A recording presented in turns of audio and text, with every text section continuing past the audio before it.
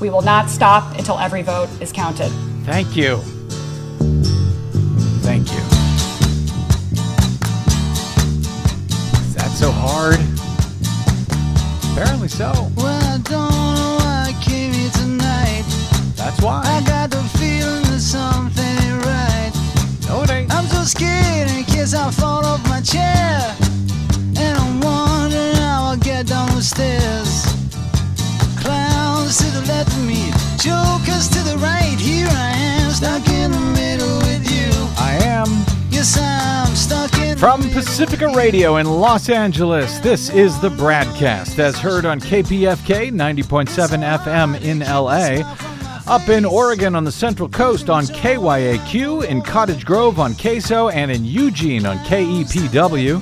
In Lancaster, Pennsylvania on WLRI, Maui, Hawaii's KAKU, Columbus, Ohio's WGRN, Palinville, New York's WLPP, Grand Rapids, Michigan's WPRR,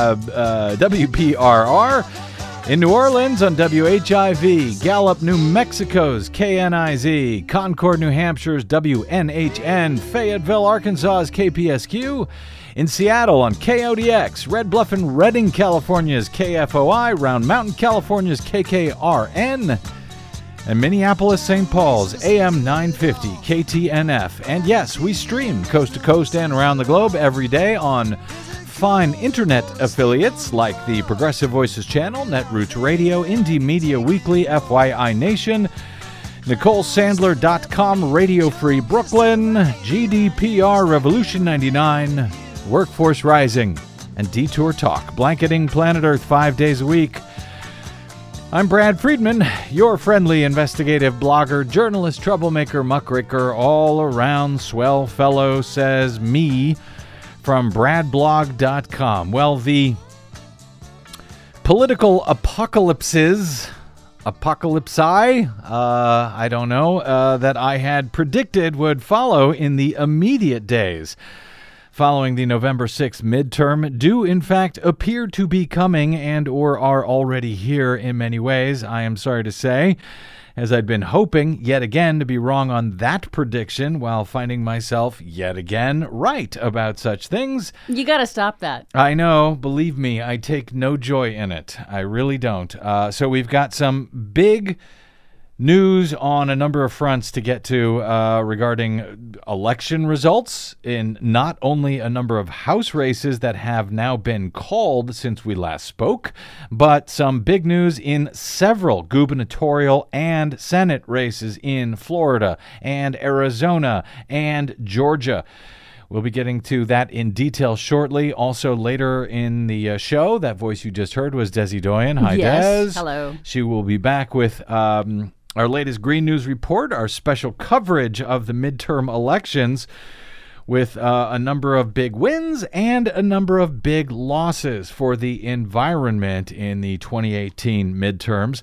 But with all of that election news and a bunch of other breaking news here, I had to make an audible here just before airtime, basically, to reschedule my planned guest so we can cover the important election news with the detail that you've come to expect from the BradCast, and at least hit some of these important breaking stories that the rest of the media are certainly covering, but that also are important and do deserve at least some attention here today, even if it means we need to fly through them much more quickly than I wish we had to. So let's start with what one CNN anchor reportedly described today as the worst mass shooting in America since 12 days ago. Using a smoke bomb and a handgun, a hooded Marine combat veteran dressed all in black opened fire during college night at a country music bar out here in Southern California on Wednesday night, killing 12 people and sending hundreds fleeing in terror before apparently taking his own life, according to authorities on Thursday. The motive for the attack on Wednesday night is still under investigation. The killer was identified as a 28-year-old Ian David Long. Note, he is not a Muslim. He is not a Mexican. But yes, another born and bred American white guy, apparently. He was a former machine gunner and veteran of the war in Afghanistan. He has had been interviewed earlier in the year by police at his home after an episode of agitated behavior that they were told might be post-traumatic stress disorder, according to AP. Gunfire reverberated through the Borderline Bar and Grill, which is a popular hangout for students from the nearby California Lutheran University. This is out in Thousand Oaks, California, a wealthy suburb just outside of L.A. County, in Ventura County, where, I should note, gun violence is very rare. The dead included 11 people inside the bar and a veteran sheriff's sergeant who was the first officer inside the door responding to the gunfire. It was the nation's deadliest such attack since 17 students and teachers were killed at a Parkland, Florida high school 9 months ago. That was only 9 months ago. Wow.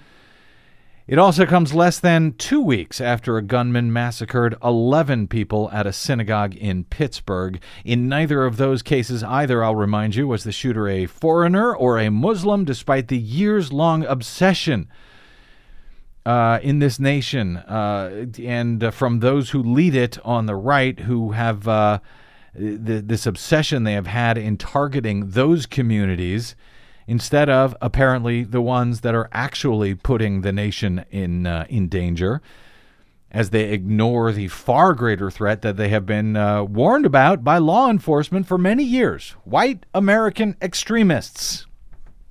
And yes, that includes veterans suffering from PTSD. Democratic Governor-elect Gavin Newsom out here in California, in his first public appearance since winning office on Tuesday, lamented the violence. He said, "You can't go to a bar or a nightclub. You can't go to a church or a synagogue." He could have added movie theaters, schools, take your pick, concerts. He says, "It's insane," is the only way to describe it. The normalization. That's the only way I can describe it. It's become normalized, he said. The shooter was said to have been armed with a Glock 21, a .45 caliber pistol designed to hold 10 rounds, but it had an extended magazine capable of holding more ammunition, which is illegal in California. In April, officers were called to his home where deputies found him angry and acting irrationally. The sheriff said that officers were told he might have PTSD because of his military service. It should also be noted here that the gunman first shot a security guard standing outside, then went in and opened fire on the staff members and the patrons, according to the sheriff. So an armed law enforcement official was killed, as well as a security guard who was the first target of the shooter. I guess the NRA and Donald Trump and Republicans are running out of anything other than thoughts and prayers at this point to offer in response to these grotesque and seemingly worsening incidents of gun violence and mass shootings. The DNC chair, Tom Perez, released a statement following the shooting. Says this is not normal. This was not inevitable. Again, our hearts are broken by tragedy. There must be more that we can do. We can act. We can call upon our elected leaders to work together to end the bloodshed. He said every American should be able to live their life free from fear of experiencing a massacre like this, but early reports have indicated, he said, that among the patrons at the Borderline Bar were survivors of last year's Las Vegas massacre. Enough is enough, he says. It's time to end this madness. I'll just add one quick note, data point here that Holly Figueroa Riley of Washington Post notes that today is the 313th day of 2018. It is the 307th mass shooting this year. Well, I guess we're falling off. That sounds like there was 6 days when everything was fine. Yeah. In other disturbing news today, 85-year-old Supreme Court Justice Ruth Bader Ginsburg fractured 3 ribs in a fall in her office at the court and is in the hospital today, the court said. The court's oldest justice fell Wednesday evening. She was admitted to the hospital for treatment and observation. In her absence, the court went ahead on Thursday with the courtroom ceremony welcoming new Justice Brett Kavanaugh, who joined the court last month, President Donald Trump, and new acting Attorney General Matthew Whitaker were on hand for that ceremony. Ginsburg has had a series of health problems. She broke 2 ribs in a fall back in 2012. She's had 2 prior bouts with cancer, had a stent implanted to open a blocked artery in 2014. But she has never missed a Supreme Court argument. The court won't hear arguments now again until November 26. Hopefully she'll be back for those. Ginsburg, for the record, has already hired clerks for the term that extends into 2020, suggesting she has no plans to retire. We can only hope her health agrees with that. Oh, and let's see. In other court news, a federal court of appeals ruled on Thursday that Donald Trump cannot immediately end the so-called Dreamers Act, or DACA, that shields young undocumented immigrants from deportation who were brought to this country as children. The court said the administration's decision to phase out DACA was arbitrary because it was based on a flawed legal theory. In the Thursday unanimous ruling from the Ninth Circuit Court of Appeals, Judge Kim Wardlaw said California and other plaintiffs were likely to succeed with their claim that the decision to end DACA was arbitrary and capricious. The decision makes it more likely that the Supreme Court will ultimately settle this question. The Trump administration has now asked the justices to move quickly to add it to their docket for this term. The Deferred Action for Childhood Arrivals program, DACA, was begun in 2012 by President Barack Obama and has protected some 700,000 people brought to this country as children. The administration moved to end the program, the Trump administration, in 2017, shortly after Trump took office, claiming that it was probably unlawful and that they could just not defend it in court. But a number of courts around the country have ruled otherwise, and that the administration's reasoning was incorrect and kept the program in place.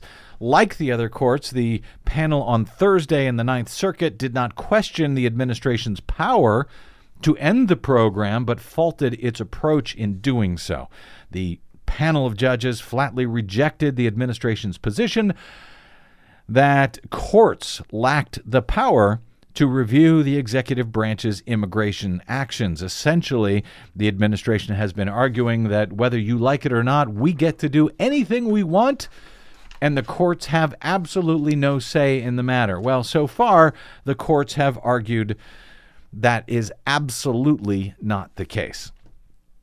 Okay, and then there's Donald Trump firing Jeff Sessions on Wednesday. We mentioned it on yesterday's program, the day after the election, as we'd predicted would happen, and the questions about now whether the man tapped by Donald Trump to become acting AG, a Trump loyalist by the name of Matthew Whitaker, who was on hand for that Supreme Court ceremony on Thursday, whether he can even legally oversee the Robert Mueller special counsel investigation, which he is now said to be doing, instead of a duly Senate-confirmed official such as Deputy Attorney General Rod Rosenstein.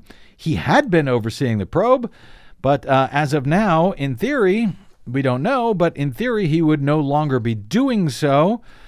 And in the normal chain of succession, if an attorney general is fired or that office is vacated for some other reason, normal chain of custody says the acting AG would be the deputy attorney general, Rod Rosenstein. Instead, the not Senate confirmed and wildly conflicted Whitaker is now doing so. Whitaker had been Jeff Sessions' chief of staff after being a Republican operative for years, who, as an operative, had criticized the Mueller investigation before joining the DOJ as Sessions' chief of staff. He had said that probe should be shut down, yet he is now the acting Attorney General of the United States with a career that is 100% thanks to Donald Trump, the man being investigated by that special counsel probe, the one that Whitaker could now shut down if he feels like it. And one more item that frankly we'll not be covering much of today, unfortunately, other than with a quick wave. The White House, as you have hopefully heard by now, has barred CNN's Jim Acosta from covering the White House. That after Trump got into a tiff with him during Trump's rather bonkers post-election news conference on Wednesday, in the wake of the bad news that his party had lost control of the U.S. House, and with it, apparently the president has lost whatever control he had of himself, and started going after one reporter in this press conference after another. Des, do you have this? You gotta. Yes. Here's some of what he said, and just a reminder: the first voice you hear is Yamiche Alcindor, African American reporter from PBS NewsHour.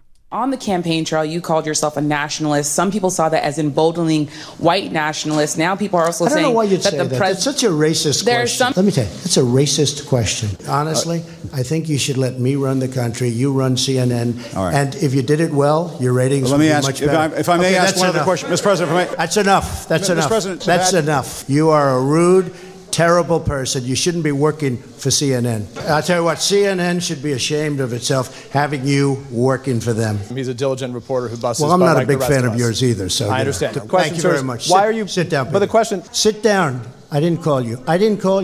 I'll give you voter suppression. Very hostile. It's such a hostile media. It's so sad.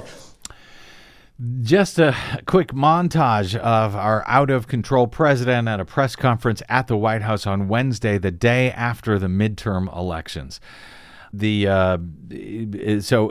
Acosta, who you heard very momentarily there, he has now been barred from covering the White House after that press conference. White House Press Secretary Sarah Huckabee Sanders is now blatantly lying and claiming that Acosta was barred because he manhandled a White House intern, a young woman, during that tiff, which was all on camera and clearly shows that he did not lay a hand on the young woman who was trying to take the microphone from him. So now Trump is moving on the Justice Department's special counsel probe against him and could end it at any moment. He is now barring longtime mainstream White House correspondents from covering the White House. It remains to be seen what the rest of the corporate media will do at this point, but frankly, they should not show up to cover anything at all, in my opinion, at the White House until Acosta's credentials are restored. And Democrats who I've heard from today complaining about, Democrats and whether Nancy Pelosi should be the next Speaker of the House or not, might I suggest to you, please prioritize your outrage at this moment in American history. Please pay attention to what is going on. All right. There is your mostly non-election related news headlines, most of which are, as I said, being covered elsewhere, even as the attempt to oversee results from those Tuesday critical midterm elections, the attempts to count ballots and make sure every ballot is counted somehow continues. And there are now huge questions about some of those results in Florida, in Arizona, in Georgia, and elsewhere. So, as I said, I actually canceled my planned guest today at the last minute because there's so much going on, but I want to make sure that all of this gets properly covered, or even at all amidst all of this madness, with the clock ticking for certification of these elections on Tuesday and the tallying of ballots and recounts and legal action coming in several states. So let me take a breather here. We'll come back with some big developing news out of all three of those states, Georgia, Arizona, Florida, and some others. But on those three states regarding gubernatorial and U.S. Senate races now hanging in the balance, including some clips, I hope, from a remarkable news conference today out of Atlanta. That's all ahead on the BradCast. I'm Brad Friedman. Hi, this is Desi Doyen from the Green News Report and the BradCast. What the public hears on the public airwaves matters. At the BradCast, we do our best to bring you accurate news and analysis on the issues that actually matter, and we do it all independently, without corporate or political influence. But we can't do it without you, now more than ever. Please help us stay on your public airwaves by going to bradblog.com/donate to help keep us going. That's bradblog.com/donate. And thanks.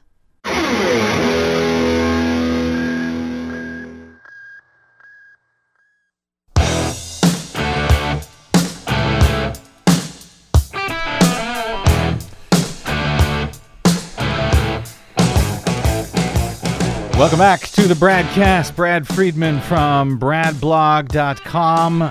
The House Democratic majority continued to grow on Thursday as Georgia Congresswoman Karen Handel, the former Republican Secretary of State of Georgia, who won a high-profile special election to the U.S. House last year, conceded to Democratic challenger Lucy McBath, bringing the Democratic Party's net gain of seats in Tuesday's midterm elections to 31 at this point, according to NBC.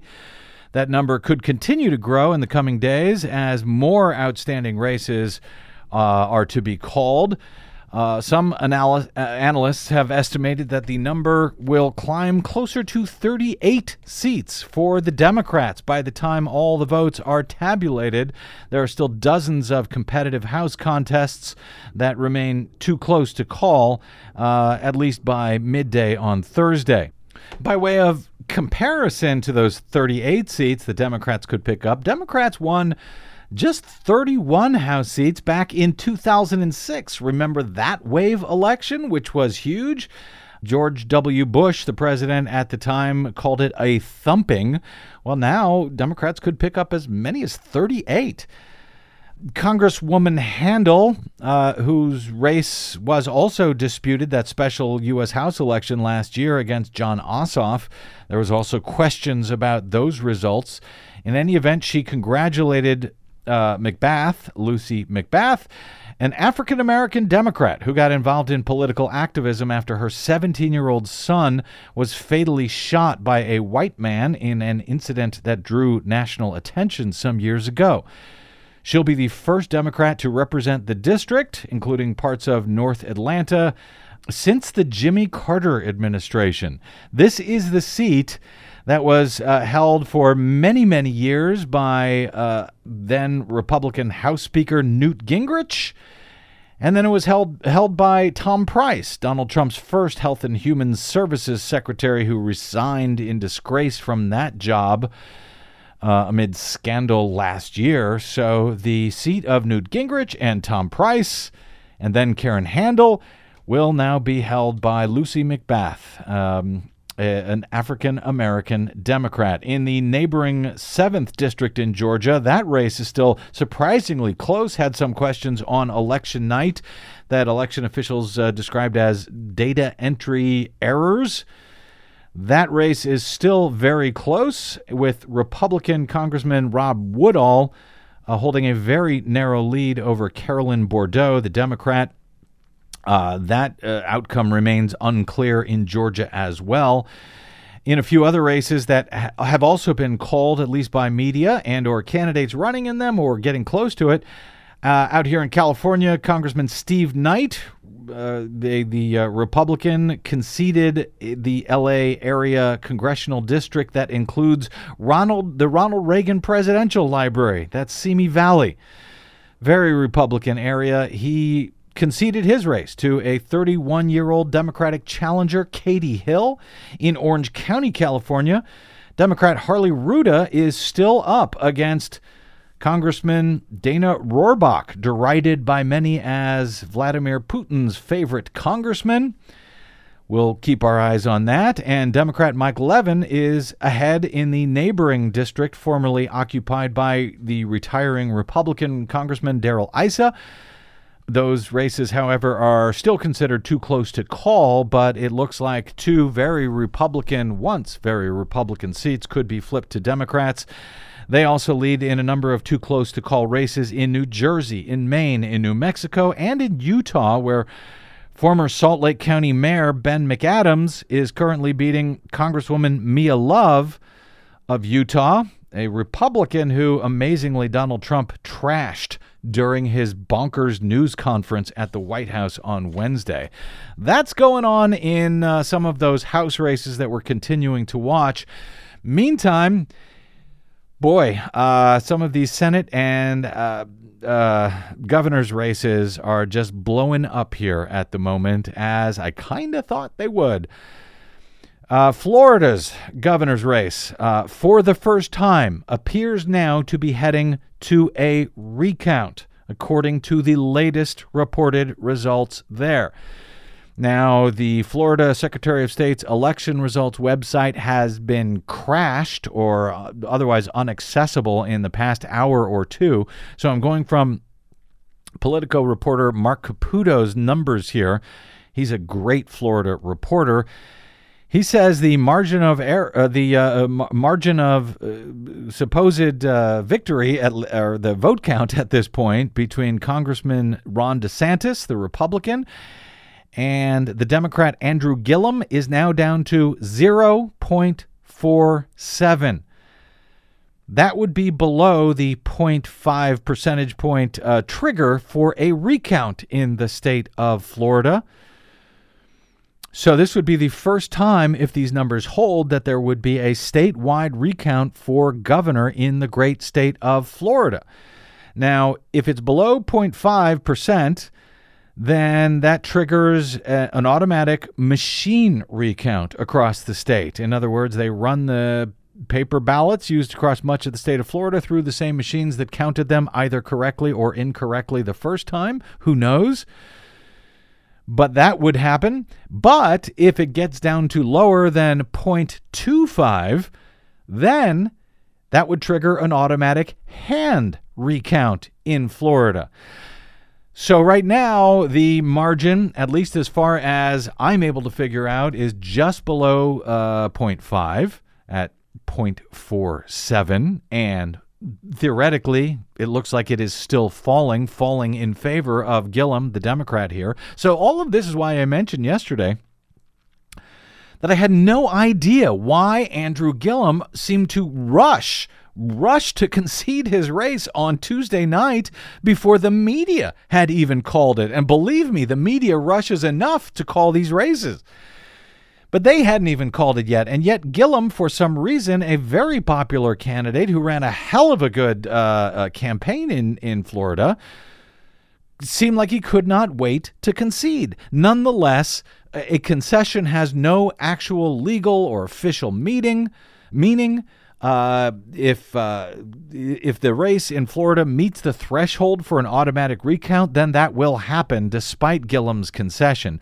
Last night I started seeing information that Gillum had realized that, yes, the gap, I think it was when we were on air yesterday, it was 0.6 by the time we went on air, but that was narrowing and that he was suddenly, I saw that he was suddenly seemed to be getting interested in making sure that voters who voted, that their votes were actually counted, and in particular what is called a conditional provisional ballot in the state of Florida, that all of those got counted.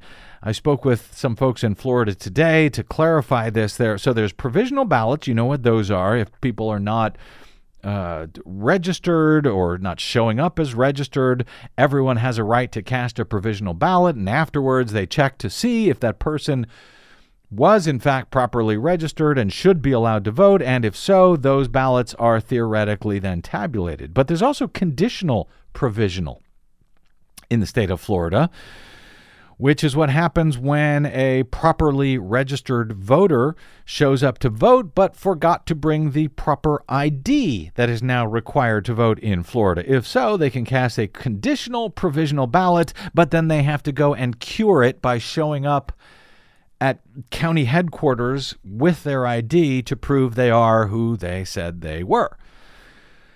So all of a sudden, last night, Gillum got very interested in people making sure that if they voted that way, they showed up to get their votes counted.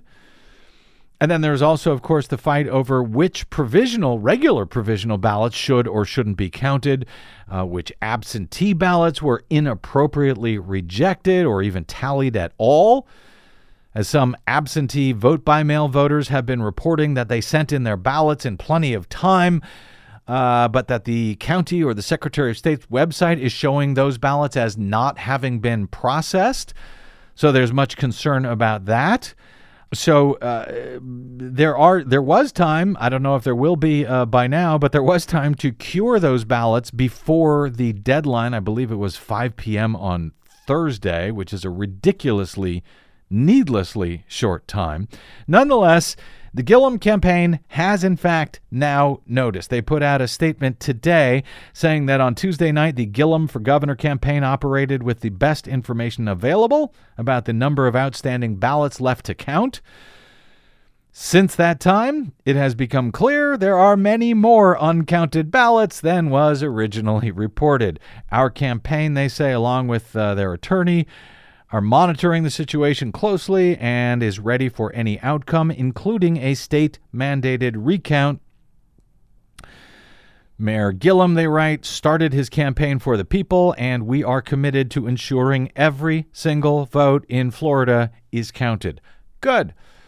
One way he might have been able to help that along was by demanding that on election night, but so be it. That race could now be heading for a statewide recount, either by machine or by hand. Also, Senator Bill Nelson of Florida will likely have a recount in his race against the termed-out Florida Governor Rick Scott, who's running against him for the U.S. Senate. That race has also now decreased in its margin, with the Republican Scott now leading Nelson reportedly by just 0.22%. That, if it remains below the 0.25 trigger, that would trigger a hand recount across the state of Florida. A hand recount across the entire state, which, hey, would they maybe go ahead and count the Gillum race as well while they're at it? Well, they wouldn't hand recount it because Florida is very strict about this. As a matter of fact, it's illegal to hand count a paper ballot without getting a court approval in the state of Florida, even by a county administrator. Yeah. Even if they're looking at that ballot right then and there, they are not allowed to look at the Gillum race. Right. That's right. Mark Caputo, again, of Politico, also notes that there's something very strange happening in Broward County, and I spoke with someone in Broward County today who also said this to me. Caputo notes that he has never seen, he's been reporting in Florida for years and years and years. He says he has never seen a top-of-ticket U.S. Senate race get fewer votes than every other statewide race on the ballot. In Broward County, that is apparently what happened. Apparently, he notes, more voters wanted to weigh in on governor and attorney general and state's chief financial officer and state agriculture commissioner than wanted to weigh in the U.S. Senate race? Really? A lot less, about 26,000 here compared to those other races actually voted in the senator's race. He says, how can the U.S. Senate race have more votes statewide than the 3 Florida cabinet races, but fewer votes in Broward County? He says there are issues in Broward County. We can't say that it cost Senator Nelson the race. Right now he is trailing by 17,300 votes across the state, statewide. But if the Broward governor race totals were applied to the Senate race, Nelson would trail only by 0.09%. He says, so this is very big. He also notes that it's not just the U.S. Senate, it's not just the governor's race in Florida, but there could be 4 other statewide recounts across the state of Florida. unprecedented 6 recounts could happen in the state of Florida. The agriculture commissioner, 2 state house seats, and a state Senate seat, and the nation's biggest swing state will have to somehow figure out how to count in those 6 different races. All of these so-called recounts, whether they're by machine or hand, and I say so-called recounts because they haven't really been counted by human beings in the first place. They've been tallied by computers. All of those so-called recounts in Florida would be overseen by Governor Rick Scott's hand-picked Secretary of State, Ken Detzner, because in Florida, the governor personally chooses their own Secretary of State. So Ken Detzner, who has worked with Rick Scott for years to try and purge hundreds of thousands of perfectly legal voters from the state's voting rolls, even leading to an uprising, a mutiny by many of the state's election county supervisors of elections. Ken Detzner would be overseeing all of this, and including for his still current boss, Rick Scott, who's running for the U.S. Senate. The guy to whom he owes his entire career at this moment. Yep, there's that. Moving from Florida now out to Arizona with the Arizona Senate race between Republican Martha McSally and Democrat Kyrsten Sinema at stake, and incredibly close as well. Republicans today announced that they were suing county recorders in the state of Arizona in order to prevent them from contacting voters after Election Day, in order to allow those voters to cure what officials in those counties believe to be mismatched signatures on some absentee ballots, signatures that don't match, according to these non-handwriting experts, that don't match their the signatures on file, on their registration file. But the Republicans are trying to stop these county registrars from doing so. This after Maricopa's county recorder, Adrian Fontes, who is a Democrat, he's doing exactly that.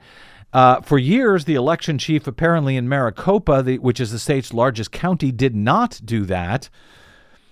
She was replaced last year by Fontes, and he is now doing so. But Republicans claim he cannot do so because election code only allows that to be done up until Election Day, they claim. Nonetheless, other counties like Pima County, which is a very Democratic-leaning county, unlike Maricopa, which is a supposedly Republican-leaning. Pima has been doing this for years, and the GOP has not complained about it. They say that all ballots must be treated the same. All right, so fine. All counties should be doing what Maricopa is now doing, what Pima has been doing for years, and other counties have been doing without a complaint from Republicans.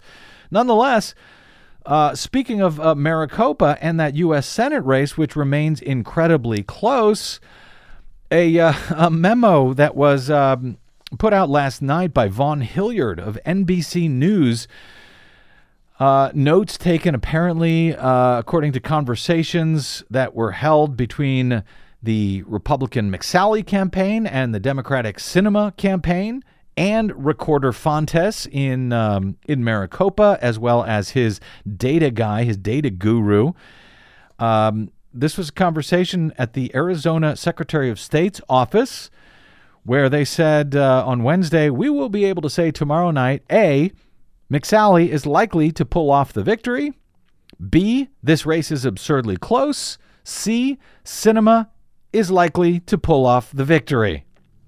Did I just hear you right? You just basically said that they could both pull off the victory. They could both pull off the victory. Why? Because there are still an estimated 650,000 uncounted ballots across the state of Arizona. In Maricopa County alone, 492,000 ballots must still be counted, according to Fontes. Sinema stands a shot to make up the what was the current margin last night of 0.9%. That's just 16,000 votes. She stands to make up those numbers big time once all of these ballots are counted in Maricopa, these early ballots, none of which have apparently yet been counted. I spoke with an expert in our friend John Brakey, who's a longtime election integrity champion down there in Arizona. He says this is perfectly normal. This is how the state has been counting votes for years, that in fact they do count early and absentee ballots before Election Day, but then they cut it off a few days right before the election so that officials can prepare for Election Day, which ends up leaving hundreds of thousands of early and absentee ballots that don't actually get counted until much later.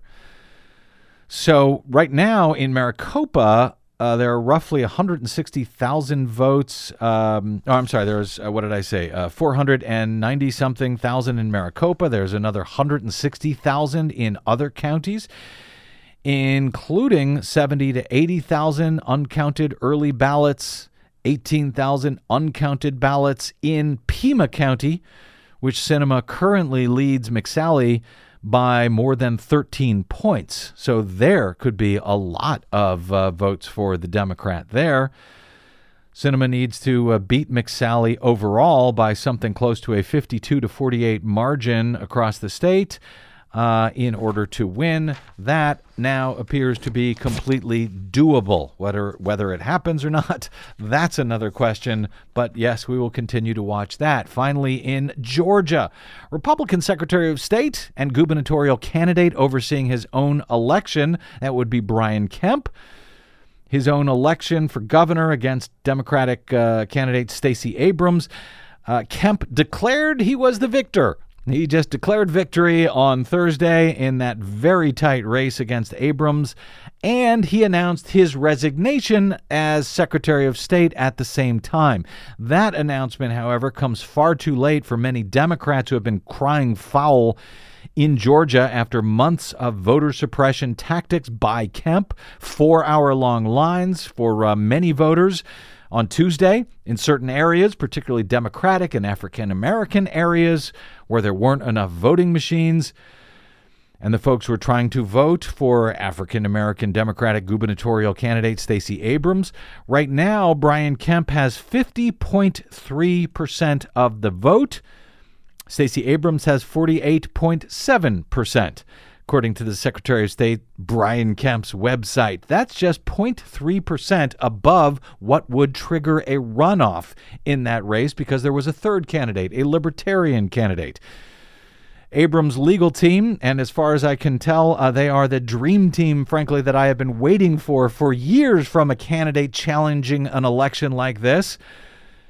Says they are going to fight like hell to make sure every vote gets counted. They held a press conference today in Atlanta, noting there are still thousands of unprocessed provisional ballots, thousands of unprocessed absentee ballots, rejected absentee ballots that maybe shouldn't have been, supposed undervotes that are not explained, where there's no vote at all for governor.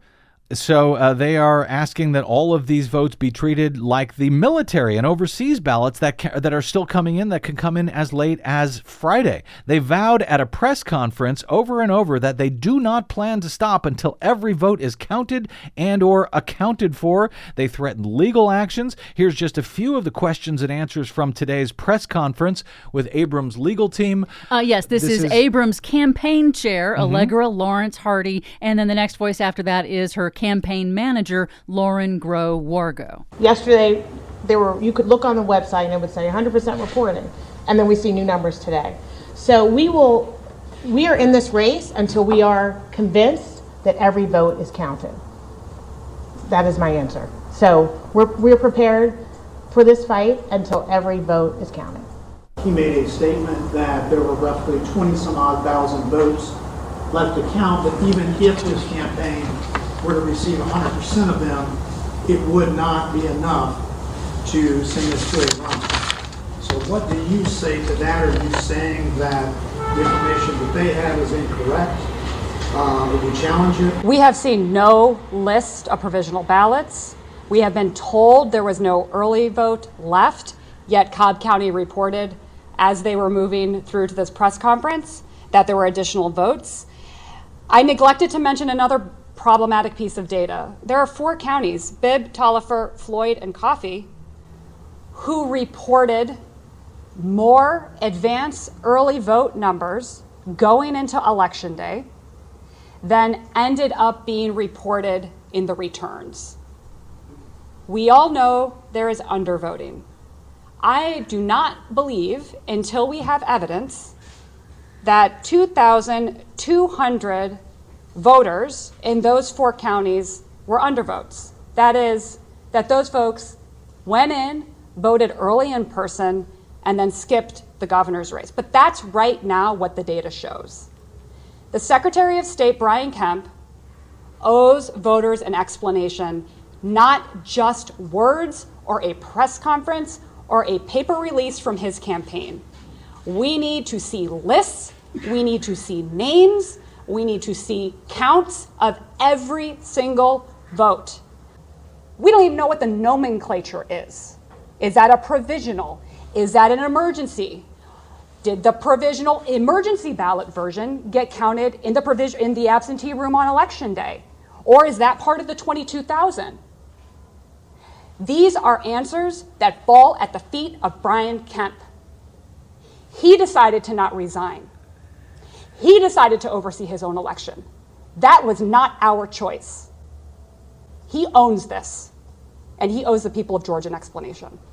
Brian Kemp and his campaign decided last night that they had the evidence to declare themselves victorious.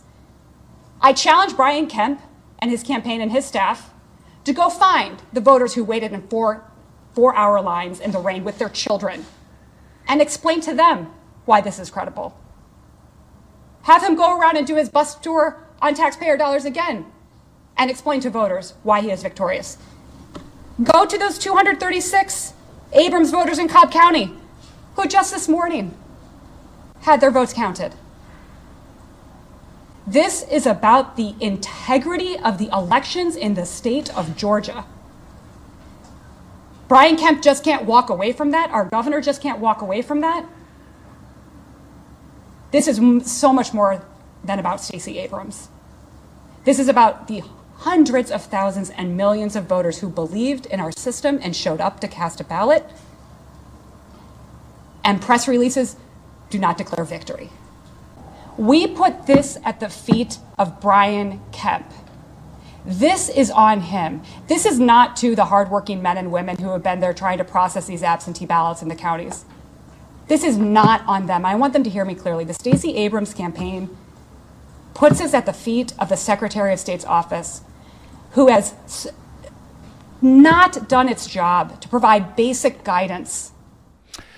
Just some of the response from the Stacey Abrams legal team at their press conference in Atlanta on Thursday, vowing to get every vote counted and to hold Secretary of State Brian Kemp accountable for this horrific system of running elections in the state of Georgia, even during his own attempted election to the highest office in the state.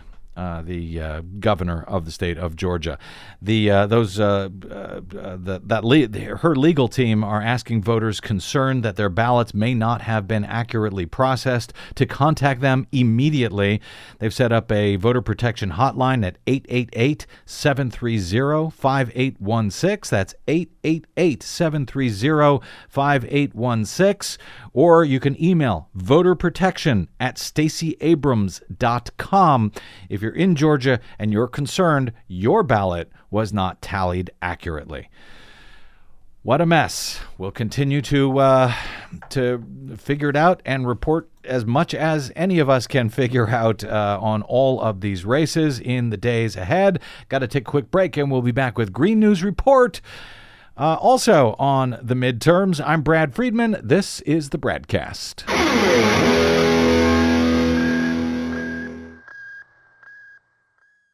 Hey, this is Brad. If you haven't noticed by now, it's no easy feat finding facts, real facts, not alternative facts, over your public airwaves. We try to bring you real facts, truth, and clarity without fear or favor each and every day on the BradCast. But we need your help to do it. If you enjoy the show and or get something from it, please give back a bit if you can by visiting us at bradblog.com/donate. Your support helps Desi and me continue to bring you real, independent, progressive news 5 days a week over your public airwaves.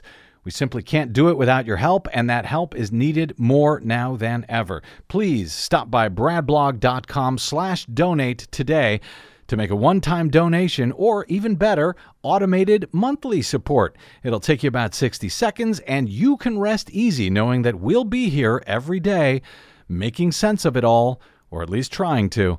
That's bradblog.com/donate, and thanks.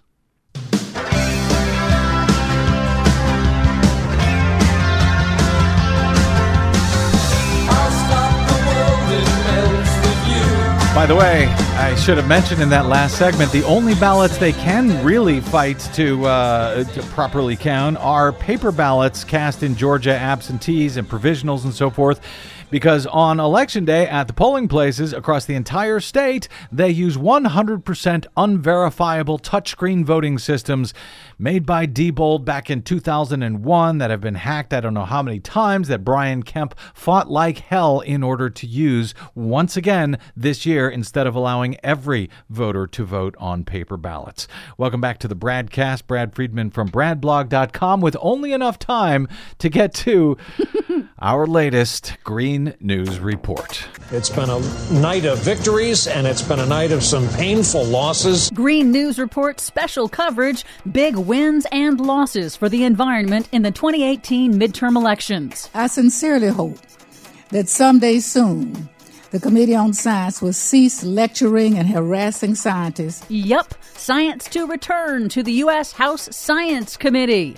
But Goliath strides around crushing these things with overwhelming force. Big oil's big money overwhelms state energy ballot initiatives. All of those big stories and more straight ahead. From bradblog.com, I'm Brad Friedman. And I'm Desi Doyen. Stand by for 6 minutes of independent green news, politics, analysis, and snarky comment. So environmental is very important to me. Yep, putting the mental in environmental. This is your Green News Report.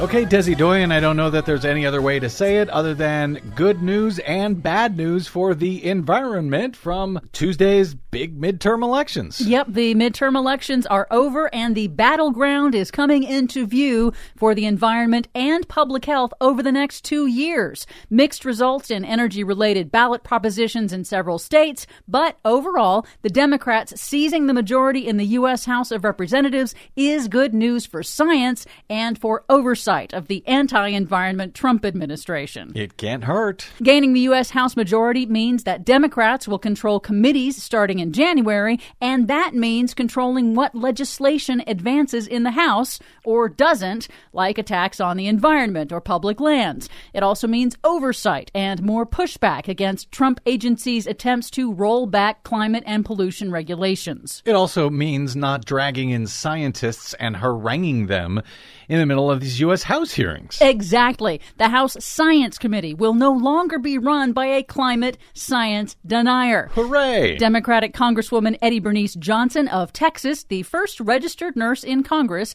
is likely to be the Science Committee's new chair. That's the first time in 10 years it will be led by someone who accepts mainstream climate science. Nice. The bipartisan House Climate Solutions Caucus has fallen apart after half of its Republicans lost their races. Although the Republicans tended to use the Climate Caucus for cover while blocking action in practice, it does mark a significant drop in the number of moderate congressional Republicans who publicly accept the need to act on dangerous man-made climate change. For ballot initiatives in the states, big oil's big money won big. The fossil fuel industry spent record amounts, at least $100 million nationwide, to kill ballot measures that would have curbed fracking and mining, expanded renewables, and created the nation's first ever carbon emissions fee. Well, free speech, as long as you have billions and billions of dollars to buy it. They have a lot more free speech than the rest of us do. Yep. In Colorado, voters rejected a proposition that would have required fracking wells to be placed further away from homes and schools after the oil and gas industry outspent organizers 40-1. But Colorado also voted down a sneaky constitutional amendment that would have shielded the oil and gas industry from regulations and allowed the industry to sue the state for any losses resulting from any restrictions or regulations on fossil fuel exploration. So the public figured that one out at least. Yes.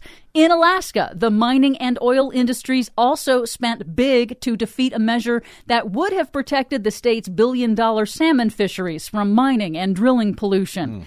In Washington state, big oil killed the really big one, spending a record $31 million to crush Initiative 1631, the state's second attempt to enact the country's first ever carbon emissions fee, a really mild one on big polluters. That's weird. I thought ExxonMobil was in favor of a carbon tax. Didn't they spend millions and millions in support of the Washington measure? No, they didn't. The exact opposite. It's like they're just lying about supporting a carbon tax or something. In Arizona, the utility industry laid out $31 million to successfully defeat an amendment requiring them to get 50% of their electricity from renewable sources by 2030. Yet over in Nevada, voters approved a similar mandate to get 50% renewable energy by 2030. Well, win some, lose some. In Florida, voters approved a measure to ban offshore oil and gas drilling and also ban vaping indoors in the same initiative because Florida. Finally, California voters rejected an attempt to repeal an increase to the state's gas tax that's now funding repairs to roads, bridges, and infrastructure. So there's that. At least California voters didn't fall for the nonsense. Nope. For much more on all of these stories and the ones we couldn't get to today, please check out our website at greennews.bradblog.com. Find us, follow us, and share us planet-wide on the Facebooks and the Twitters at Green News Report. I'm Brad Friedman. And I'm Desi Doyen. And this has been your Green News Report. I can't find comfort in the fact that it could be worse. Yeah, that's where we are. It could be worse. It could definitely be worse. This is true. I'm glad it's not. No comfort in that, though. No. Thank you very much, Desi Doyen. Thanks to all of you for spending a portion of your day or night with us. If you missed any portion of today's BradCast or any other, you can download it anytime for free at bradblog.com or your favorite podcast site, wherever that may be. Wherever you download it, I hope you'll leave us a nice comment or a nice rating, make it a little bit easier for everyone else in the world to find the BradCast. That definitely does help. Thank you. Or even a not nice comment, whatever. We're just glad to hear from you. You can also drop me email. I am bradcast@bradblog.com on the Facebooks and the Twitters. I am the Brad Blog. I hope you will find, follow, and share what we do here via the Twitters and the Facebooks. And my thanks to those of you who help keep us going by stopping by bradblog.com/donate. We don't have political support. We don't have corporate support. We don't have big oil support. We ain't got that nothing, right? We got you. Thank you for those of you who stop by bradblog.com/donate. For a donation of any amount you like or a monthly automated subscription of any amount you like. We try to keep the show free for everyone, but we can't do it without you. So thank you in advance for that. Okay, I think that's it. Angie Coiro is in for us tomorrow. Wish her luck. We will be back with you thereafter. Until then, my thanks to our producer, Desi Doyen. I'm Brad Friedman. Good luck, world.